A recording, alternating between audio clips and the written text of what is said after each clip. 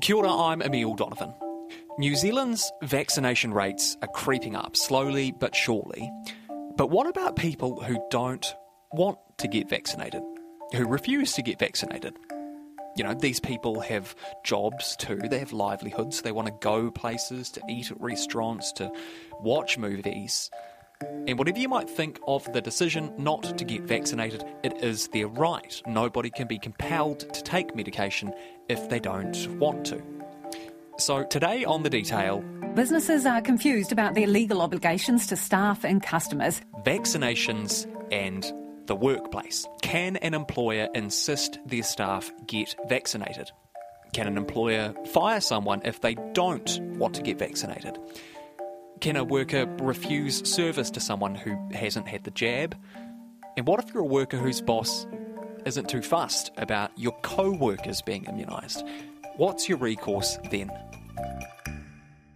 Paul Jarvie is the Health and Safety Coordinator for the Employers and Manufacturers Association. Before we get into specifics, I guess in a sense there is a duel of rights here. And I wondered if you could just tell me a bit about the competing rights that are going on and the balances that are having to be weighed up. Yeah, so it really starts off from a very kind of macro level, which is the Bill of Rights, which gives every citizen of New Zealand rights. And one of those rights is to choose whether they agree to or undertake medical treatment. Under medical treatment would be things like surgery, taking medications, but would also include vaccination. So ultimately, from that very high level, which is the Bill of Rights, that's the right of every citizen to choose whether they have treatment, have a vaccination or not. Coming under that, then, we've got employment law. So as an employee within your employment agreement, you have got what we call terms and conditions, which is, you may call those rights. And one of those conditions from the employer's perspective is to provide a safe workplace.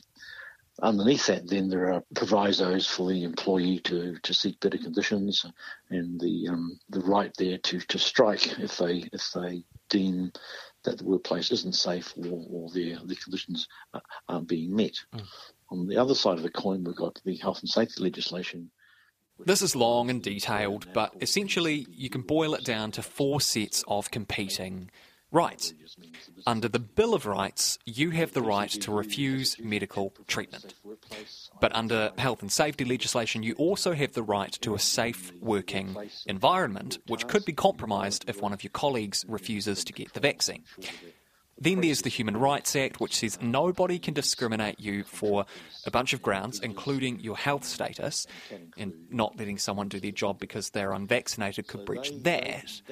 But then there's the Privacy Act, which says if you don't want to, you don't have to tell anyone about your vaccination status. All in all, there are many layers to it. Yeah. Gee, that sounds like an absolute bloody storm of... Oh, my God. Yeah. Now, presumably, Paul, you're fielding a lot of calls from employers who are seeking clarity around some of these things. So what are the main concerns or questions that you are hearing, the main areas of confusion from the perspective of employers? That question has kind of morphed over the last couple of weeks. So it started off, the first question was, can I get my staff vaccinated? And the answer is, you can't require it because of the Bill of Rights, says the person can choose not to. And that's kind of moved away now a bit further down the track is, can I inquire as to their vaccination status? Well, again, the Privacy Act says, well, why do you want that information? And it's kind of come to a head now, and that is, can I require my staff to be vaccinated in this particular sector or occupation? And that's really where it's come to a head. And what we're seeing now is some employers within certain sectors taking quite bold steps, I would argue, and mandating that staff need to be vaccinated by a certain date. Some of them may have done a risk assessment, as the government's kind of indicated that they should be doing. Some are just saying, well, we're going to do it anyhow. Others are taken to the point, well, no contractors can come on site unless the contractors are vaccinated. So this is all new grey territory. It really is. We've been pushing government for the last 10 days or so really hard to come up with some clear guidance in terms of the scope and the direction of how far employers can go, because what we don't want is for all this to end up in the courts and the courts decide. A, that takes a long time to happen, and B, it's very expensive. So you sort of preemptively answered a question that I was going to ask there. A pretty big question, I would say. So can employers insist on workers getting a vaccination? You seem to be saying pretty definitively there, no, employers cannot insist on their workers getting a vaccination. Carte blanche across the board. At the current position, no, they can't, except unless that business or sector is under a public health order. And so a public health order overrides everything that I just said earlier. In New Zealand, we've done this with MIQ workers, border staff, defence staff, customs workers. But in Australia, they tried to extend it out to tradies. And it didn't go down so well. But this time, police reacted with force. They outnumbered workers with the riot squad and mounted branch flanking tradies from every angle. Police public order warning. You have previously been directed to leave. Leave now or force may be used. That move has since been rolled back. Back home, so far only really high-risk industries have come under that public health order. Here's the Employment Relations Minister, Michael Wood. As things stand, there is not a standing provision that enables employers to terminate someone's employment outside of the order if they have not had a vaccination. So again, it's a case of employers and employees working it through, considering the particular situation, considering the particular risks, and trying to arrive at a reasonable place. More and more, we're seeing businesses really pushing that envelope and saying, well, we want to or need to or being asked to have our staff vaccinated. And we see this in healthcare. I've been party to a number of discussions with healthcare providers. The aged care sector says it would support any moves by the government to mandate vaccinations for its workforce. The Health Minister considers a move to mandatory vaccinations for frontline health workers as a last resort. However, Chris Hipkins has confirmed he's asked for advice on whether to make vaccines mandatory for frontline health workers who come into contact with confirmed COVID cases. Currently, only border workers, people working at MIQ facilities, ports and airports are required to be vaccinated. They're a high-risk group in terms of their clientele. They're all elderly people and frail with other conditions, so they are at risk. The undermining thing about all this is while it's a pandemic and while it's all very up in the air and there's lots of media about it, employment law and all of the other law that's been in existence is still there. It doesn't alter because there's a pandemic. So whatever an employer does or an employee does has to be within the scope of the law. And that's where some of these actions that we see currently taking place may get tested in the courts down the track. The point that you made about the public health order is interesting because it kind of got me thinking, theoretically, why couldn't the government just put out a public health order for all work and say it's a public health order not just for people in MIQ work, not just people for people who work in healthcare, but for everybody? But would that be sort of an abuse of power, do you think? Yeah, that's probably taking that ability too far. I mean, they are used sparingly and for very good reasons. I think the government has opted for a big sales campaign, trying to encourage people to get vaccinated, knowing that even with a public health order, it doesn't override the Bill of Rights, so people can say no. And we've seen that a couple of times where even under a public health order, one or two employees have said, well, I'm still not getting vaccinated, and it's gone through the process, and in one case the person has lost their job. Back in May, 9 customs workers were sacked after they refused to get the vaccine, and customs said they couldn't find alternative roles for those workers.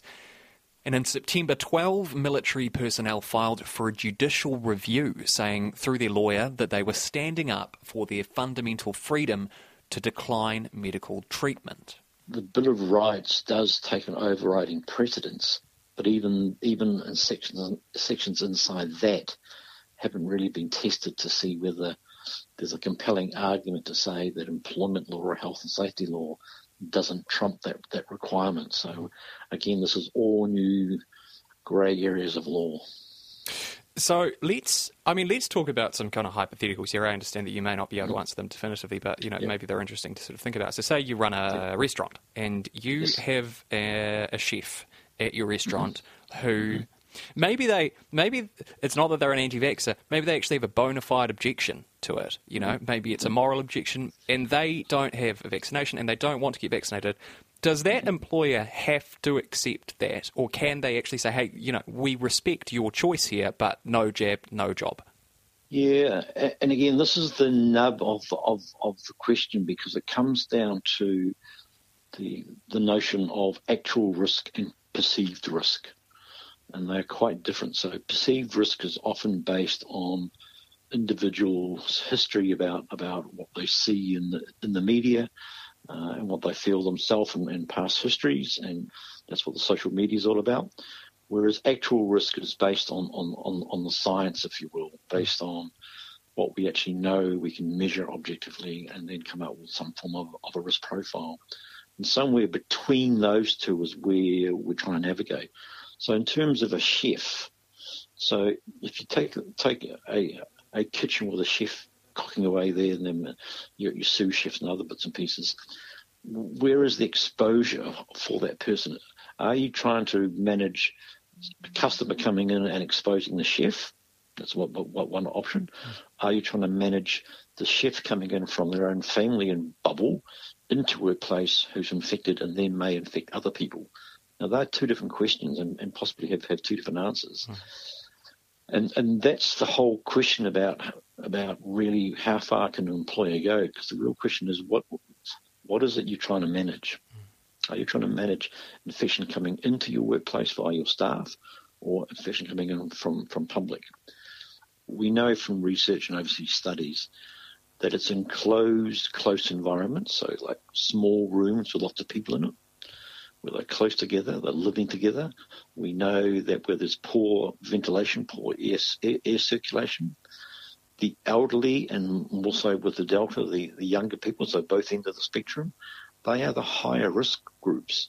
So if your workplace is not in a closed room, but lots of people, and you have lots of ventilation going on, then we know from the New Zealand experience, we're just talking about that within workplaces, there has been almost zero transmission within workplaces. The transmission has taken place within household or public gatherings. Now, that's not to say that it won't occur or can't occur within workplaces, but if it did occur in workplaces, then the same principles apply. Here's employment specialist Max Whitehead. The requirement under the Health and Safety at Work Act is that employers have to eliminate or minimise any potential risks to the workplace. And if it's deemed that an unvaccinated person is a risk, well, then they have to go with it. They have to minimise it or remove it. And already the Employment Authority have determined that unvaccinated people are a risk. One obligation of employers, again, you talked about this earlier, is to provide the safest practicable environment for employees. Yes. And I'm once again thinking of hospitality here, that, that could involve ensuring that all patrons are vaccinated, depending, as you were saying before, on what your attitude towards the dangers of the virus are. Yep. Can a business do that? Could a restaurant refuse service or insist that people prove that they have had the vaccine before allowing them, offering them a service?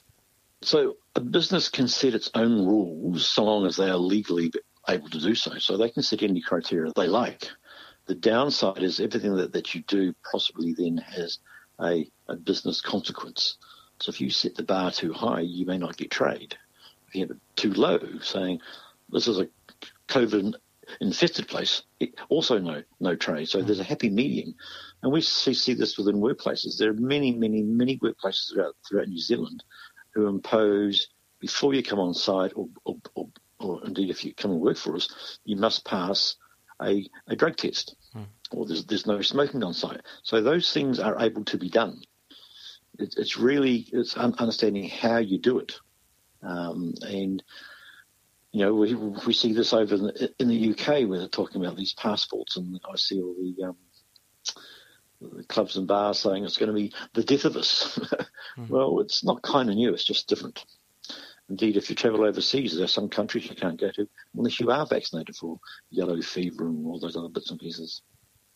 Yeah, and I guess that's an interesting one, though, isn't it? In that I suppose, particularly when it goes industry to industry, you're sort of at the mercy of the people who are going to be affected by it, right? Like, we see what's happening in Australia. They tried to mandate in Victoria that all tradies have to have the jab, and there has been a massive groundswell of protest to the point where, that sector is effectively shut down.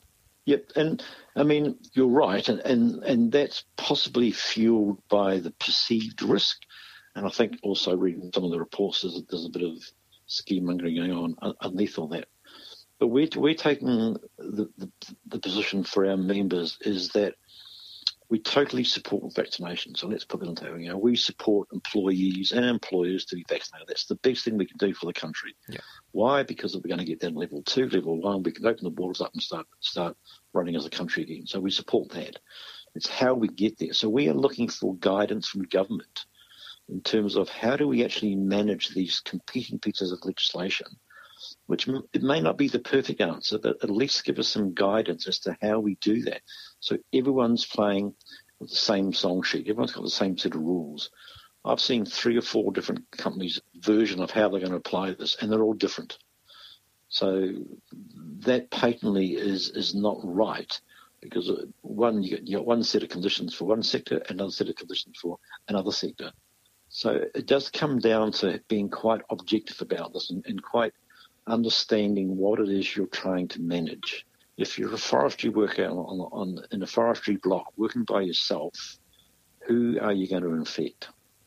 You might argue it's a to and from trip in the truck. Well, I'd accept that. It could be that when you're in the smoko room on site. But out doing the job, there's you and the tree versus someone working in a care facility or an education facility or certainly within, say, a hospital where you've got patients and where there is close contact. So they're quite different, and it's understanding where those risks are and how do you manage those. As a country, you've got to argue that since last year going through all the different levels, and now, as a country, we've managed pretty much without a vaccine pretty well. We got to level 1 with no transmission in society within businesses and public last year with no vaccines. So now a vaccine's available, so that's another layer. Also, you got to understand that with the alert levels from 4, 3, 2, and 1, they are descriptives of risk. So how could you argue from a kind of academic sense that everyone needs to be vaccinated within a workplace when we're at level 1, when there's no virus out there? Maybe, Paul, the answer lies in contracts. Because I suppose, if you're an employer and you write something into you can write all sorts of things into contracts, and so long as the person who you're offering the contract to understands what that means and agrees to it, then it's enforceable, right? Well, it's enforceable in terms to what they agree to. In terms of a COVID test or a COVID vaccination, they would agree in terms of their application process. They are obliged to read the terms and conditions of their contract. The condition might be that you have to show proof of a vaccination up to 2 jabs before the employer may make an offer of employment. And the employee still has the right to say, yes, I agree to that, or no, I don't. If they say no, they don't, then obviously they won't get the job. But they can't say yes to it and then say under the Bill of Rights, I'm not going to get vaccinated. Because they are agreeing to those terms and conditions prior to being engaged. So we're actually seeing that now with the new applicants that employers are putting those terms in, and that's quite legal because it's the employee then that decides whether they want to have that job and be vaccinated. Yeah, or they don't want that job and not be vaccinated. But you couldn't retroactively, someone who has already signed a contract, you couldn't then say, oh, by the way, we're going to unilaterally change the conditions of your contract and you have to get a vaccine. Well, see, that's the whole nub of companies that are jumping the gun, because they are unilaterally, in most cases, saying, we've put this policy in now that you have to be vaccinated. Now, that is a unilateral variation of the terms and conditions. They may have gone through a consultation process with staff. They may have said, this is what we're thinking of doing, this is why we're doing it, and then all the right reasons. But unless the employee signs that variation, then they haven't signed on for this. You've mentioned a couple of times that business wants, or that employers want, more clarity from the government with regard to some things. Just lay out in really simple terms, what would be helpful for employers for the government to actually clarify? Okay. What both MB and WorkSafe have been talking about is doing a risk assessment. And a risk assessment, in a nutshell, says we've undertaken a formal risk approach and an analysis of the task or the job or the sector, the occupation, to determine whether there is a risk there in terms of the person getting COVID-19 from customers or patrons, and then passing it on to other people. And it's that part there. We got some clear guidance as to what would be contained in that and how far you go in terms of digging deep inside this. That would be helpful, because everyone then would have the same size tool, and they could apply it equally across the board. What we're seeing currently is no current or no formal protocol as to how you go about these assessments, and people are making up their own assessments, probably doing it all for the right reasons, but they're different. And as I said right from the start, that does pose risks to employers saying, well, I've done this, but they may get challenged, and we don't want both employees or employers going to court, which is very costly to get all this sorted out. So if government gave us some guidelines, it could be a protocol, a guide, a code of practice, a template, something that says if you did this, this and this, we'd be satisfied. That would be a huge step forward. That's it for today. I'm Emile Donovan. The Detail is public interest journalism funded through New Zealand On Air and produced by Newsroom for RNZ. You can get us downloaded free to your mobile device every weekday from any podcast platform, and if you're using Apple, please leave us a rating so others can find us too.